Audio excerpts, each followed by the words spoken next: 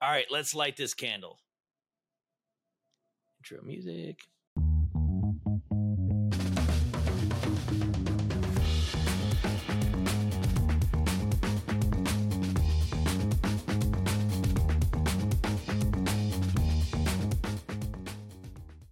Welcome, everyone, to Automox's CISO IT podcast. My name is Jason Kikta, and I am the CISO at Automox. With me today is Tom Boyer and Henry Smith, and why don't each of you introduce yourselves? Hey, everyone. Tom Boyer, and I'm the Director of Security and IT here at Automox. Hey, everyone. I'm Henry, Senior Application Security Engineer, working under these lovely individuals. So today we're going to do a special episode and a little bit out of sequence, but with the news from last week of the AnyDesk compromise, we felt it was important to move up our production schedule and talk about this one specifically because we've seen a fair amount of confusion out there. And also, I think that it probably hasn't gotten the level of focus that it deserves simply because of everything else going on with the ongoing public exploitation of Avanti. But this is a separate issue, and this AnyDesk compromise is pretty serious because it is the loss of control of a code signing certificate. So this is a systemic risk to the entirety of the internet. If you run Windows, you're at risk here. What we know so far, based on AnyDesk's public statement, as well as a few news reports, is that unknown threat actors at an unknown time for an unknown duration compromised at least their most recent, until last week, code signing certificate for Windows, as well as other things within their environment. And so AnyDesk released a new version of their Windows executable, their Windows version, with a new code signing certificate. And we do recommend that you upgrade to that certificate immediately. However, the real risk here is not AnyDesk.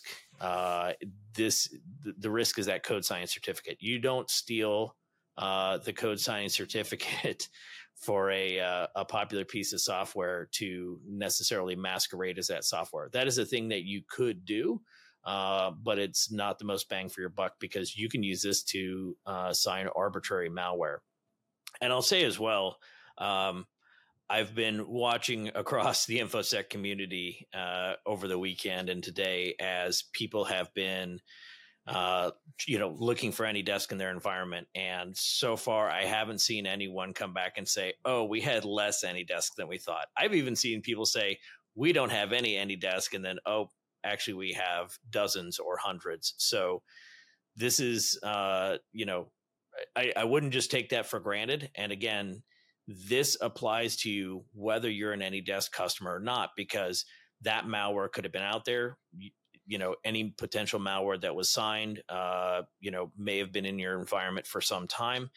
And I think the other aspect that's causing a little bit of confusion is while AnyDesk says that they have revoked the certificate and presumably Microsoft's regular updates to Windows should include those updated certificate revocation lists, that only applies when you start new execution of a program. So if that malware is there and it's on disk, and someone tries to fire it up brand new, that should stop it. But if the process is already running and loaded in memory, or any prior execution of that malware that happened and enables someone to compromise your environment, that CRL is not going to, that's just not what it's designed to do. It's not going to help you there. So, Tom, what are your thoughts on this? I mean, two things come to mind. First, is this an EV cert or not? Right. And that's still something I'm trying to understand. Nothing in their official update. I mean, I haven't done too much research around it, but, an EV cert is X times more valuable than a standard code signing cert just because of, the bypasses it provides you in Windows, through Smart Screen and the like. And, second, how long, right? No TTPs, nothing in the report. Right. Who accessed the system, how, et cetera, et cetera. I'm just extremely disappointed that, Yeah, here I we don't are know if again. we're talking about years, months, days, weeks, hours. Like we don't know because they haven't given us any data on that. Yeah. And, as a practitioner, right, it's like, I just search for AnyDesk and update it. Like, am I not looking for anything else? Right? Like, you got to give me something here. No, I think that's why we went into, here at Automox, we went into overdrive on Friday, because our immediate concern was, hey, how do I know that there aren't executables lurking in the Windows portion of our environment that that have been signed with this certificate? Certificate types, binding a certificate to a certificate purpose is only as good as the enforcement. So, Right. We sat down with our worklet team here and had them write a PowerShell script to be able to search those system and user certificate stores on Windows, to search for any EXEs or MSIs on disk that were signed with this. And, we immediately realized that this is not only useful to us, but it's useful to, and not only to our customer base, but this would be useful to the public as well. So we worked late into the night Friday and published that thing in a blog. And it's on Automox's website if anyone's interested in it. But, we wanted to try and get something out there to help people to fix the issue, right? Because, I think that's something that people don't always understand well, is that security's role in these types of incidents is to find the issue, whereas it's usually IT's responsibility, depending on the system and the structure of it, but it's usually IT's responsibility to fix it. So our unique, capabilities and posture here as an IT company, but one with high security awareness, really made us feel sort of, I don't know if incline's not the right word. It's really, almost obligated to try and help out where we could, because this is going to be one of those long tail, painful vulnerabilities that we see for a long time. Correct, Henry? Yep, absolutely. Yeah. I also feel like, code signing certs aren't just used to sign like MSIs and EXEs, right? You can also sign PowerShell. Yep. Right. And there's a big push to move in the industry to like fully signed PowerShell execution, right? I'm only going to execute PowerShell from trusted known providers. And, there's a unique opportunity here to pull down, grab your favorite post-exploitation PowerShell and sign it with this stolen certificate and run it. Right. That's where my head is in all this. And, I'm just really disappointed in the public statement. Yeah. I don't want to keep harping on AnyDesk, but their lack of transparency there is really disappointing to see. They didn't even put like the certificate hash in the statement or. No, yeah, like we had to go search those down through third parties. Right. That was mind blowing to me. Yeah, and I think one thing that really stood out to me is how many details around this incident were essentially crowdsourced based on evidence that security researchers found. For example, like the change log of the AnyDesk Windows application stating they were rotating the code signing cert. That was on, I think, January 29th. So why did it take someone reading the change log and reporting on it for the news to come to light about that? Why wasn't that included? Why did people have to find out from security researchers on Twitter who read a change log and said, yeah, yeah, and then and the whole thing, well, it's not ransomware. Okay. That's not the only thing that we have to worry about. Yeah, there's a lot more to worry about than ransomware, certainly. Just kind of mind numbing. And on that topic of other things, there's another narrative floating around out there that is separate from the threat of the code signing certificate. And it has to do with user credentials for for AnyDesk's support portal. And Henry, you've looked into this a bit. Could you tell us more what's going on here? Yeah, so from what I was reading this morning, there's one security blog, I think it's Resecurity, put out a blog just following the AnyDesk incident, mainly with customer credentials being leaked and published for sale on the dark web. And my understanding is they actually reached out to some of the individuals that were in the sample dump that was provided on the dark web. And they were active accounts. Like, these customers didn't even know that this was a problem, and they learned about it from ReSecurity reaching out.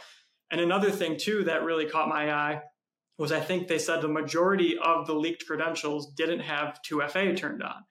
We've been talking about 2FA forever. Turn it on. Well, and I think that's where, I saw this piece in the Register where someone had looked at it and said that, hey, there are a lot of these in here that have been, in previous dumps. And so I think seeing so many combo lists that surface again and again, it's easy to lose track of whether or not this is, new data or old data. But I think, if they haven't changed it as a result of those old compromises, then they're still at risk. And B, if there was a new compromise and that has indeed been rolled in, then that's new risk that you have to worry about. And also, if you're not using 2FA, and if you reuse credentials, like that, to me is the most worrisome. Is it's not whether or not someone can come in and pose as my administrator and put in a support ticket. While that is dangerous, hopefully AnyDesk is going to overcome that with good verification procedures. I don't know that I'd hang my hat on it, but hopefully. But if you've reused the credentials to manage that with which you used to manage AnyDesk, and you reuse those in the customer portal, and you weren't using a single sign-on solution, then that actor. I mean, the actors are going to try that. They're going to give it a try, and if there's no 2FA, then onward they go, and now they can own you a different way.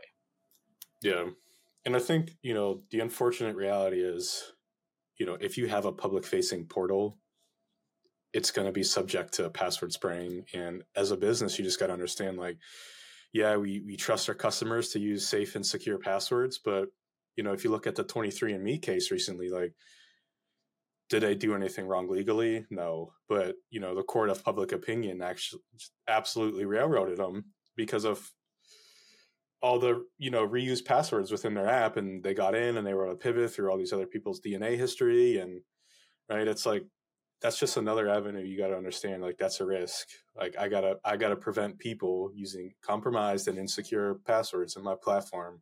It's just another thing. It's just the reality of how the world works today, right? Not to mention, the information they could take from just the AnyDesk portal can be used to, in targeted phishing campaigns. Absolutely. So. Yeah, it's one of those multifaceted risks that can go in a lot of unexpected directions. So yeah, regardless of your exposure, or really your perception of your exposure to it, you should immediately move to mitigate that. So, cool. All right, Henry and Tom, any closing thoughts? I'm going to steal Henry's, but turn on two-factor. I think my closing thought is, there's still a lot of unknowns, but it's one thing I take away from this is that it's paramount to protect those code signing keys. Like, it cannot be stressed enough. We've seen it also time and time again. Not to name any companies, but one thing in particular I'm thinking of is NVIDIA. They were one in the news where I believe malware was actually deployed using one of their code signing certs. So protect those at all costs. Absolutely. And I think the thing that I'm going to leave everyone with is, when these code signing certificates have been in the wild for an unknown period of time, this is where, you need to not look at the immediate task, not over focus on the immediate task of upgrading the affected software, but really do a thorough scrub of all of your potentially impacted systems to make sure that, anything that has that certificate is found, investigated, and removed, and you need to get on it right away. And so whether you use the script that we put in our blog, by all means, please do. But if you have another method, whatever method you use, please do it right away, because this one has the potential to be pretty bad. All right. Thank you, everybody, for joining us today on Automox's CISO IT podcast.